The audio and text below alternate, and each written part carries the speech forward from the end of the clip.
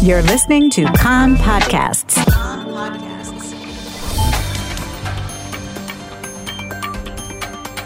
You are listening to the English language news of Kan, the Israeli Public Broadcasting Corporation. Good afternoon. It's 2 p.m. in Israel, Tuesday, December the 21st, 2021. This is Nomi Segal with the top news at this hour. The Knesset Constitution Committee convened this morning to discuss the government decision to add 10 more countries to the no-fly red list from midnight tonight. A health ministry official told the lawmakers that there are currently 221 confirmed cases of the Omicron variant in Israel, most among people who returned from abroad or who were exposed to those who returned from abroad. The countries that are due to enter the no-fly list after committee approval include Italy, the United States, Belgium, Germany, Hungary, Morocco, Portugal, Canada, Switzerland, and Turkey. Some 1,300 new coronavirus cases were diagnosed yesterday for a positive test result rate of 1.27%. 340 of the new cases were people who returned from abroad in the past 10 days. The R value for transmission currently stands at 1.28. There are currently 81 people hospitalized in serious condition, 41 of them on ventilators. Since the start of the outbreak in Israel, 8,232 people have died of COVID-19 related causes. A coronavirus outbreak in Ma'ale Adumim outside Jerusalem. Nearly 200 infections have been reported, mostly among youth aged 6 to 19, in educational institutions in the community. The source of the outbreak, apparently unvaccinated teachers. 2 of the coronavirus cases have been confirmed as the new variant. Another 23 are suspected to be Omicron.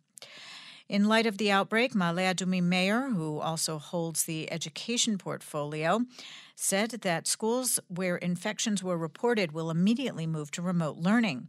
Benny Kashriel also directed that testing stations by the Homefront Command be doubled, a campaign encouraging vaccination be launched, and enforcement of quarantine and mask wearing be stepped up.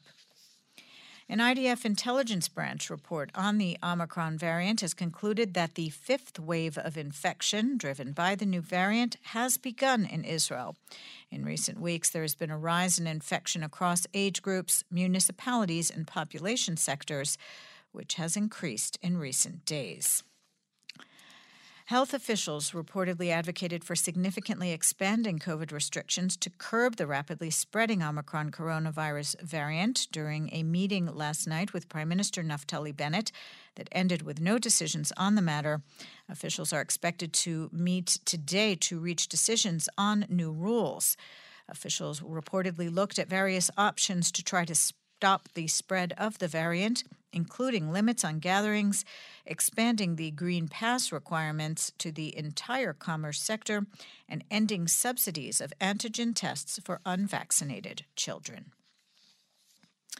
Turning to other news, in Ashdod, a suspicious object discovered on the rooftop of a building appeared to be part of a rocket fired during Operation Guardian of the Walls in May. Police evacuated the building and a sapper was summoned to the site.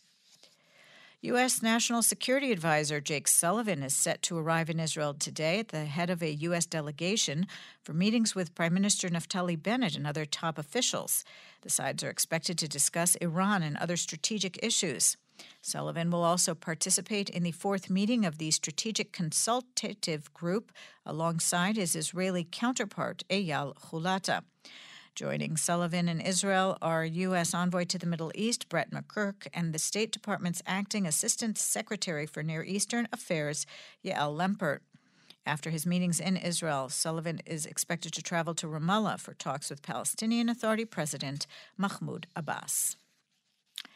Coalition tensions over the so-called electricity bill. Interior Minister Ayelet Shaked of Yamina and Knesset member Walid Taha of the United Arab List are due to meet this evening for talks mediated by the finance minister to try to resolve their differences over the legislation. The plenum last 2 weeks ago passed a first reading of the bill to connect homes built without permits in the Arab sector to the national power grid. Differences have emerged over the scope of the eligible structures. Benjamin Netanyahu's corruption trial at the Jerusalem District Court. Cross-examination is continuing of state witness Nir Chafetz, an ex-media advisor to the former prime minister. A lawyer for one of the defendants, Shaul Elovitch, the former controlling stakeholder of Bezek, asked Chafetz about erasing phone messages. Chafetz said any correspondence that could be a news headline was erased once a day. Against the backdrop of the recent Storm Carmel, the level of the Sea of Galilee rose 2 centimeters following the recent rains. The reservoir is currently 1.9 meters below the upper red line. The weather outlook, cold for the time of year with intermittent rain today and tomorrow, accompanied by isolated thunderstorms, mostly in the north and along the coast. Chance of flooding, snow on the Hermon. Winds tapering off. Thursday calls for local rain, mostly light in the north and center, continuing cold for the time of year. The maximum temperatures in the main centers, Jerusalem 10, Tel Aviv 15, Haifa and Beersheba 16, and in Eilat going up to 20 degrees Celsius. That's the news from Kan Reka, the Israeli Public Broadcasting Corporation. Join us at 8 p.m. Israel time for our one-hour news program. You can tune in at 101.3 FM, the Kan website, Spotify, and the Kan English Facebook page.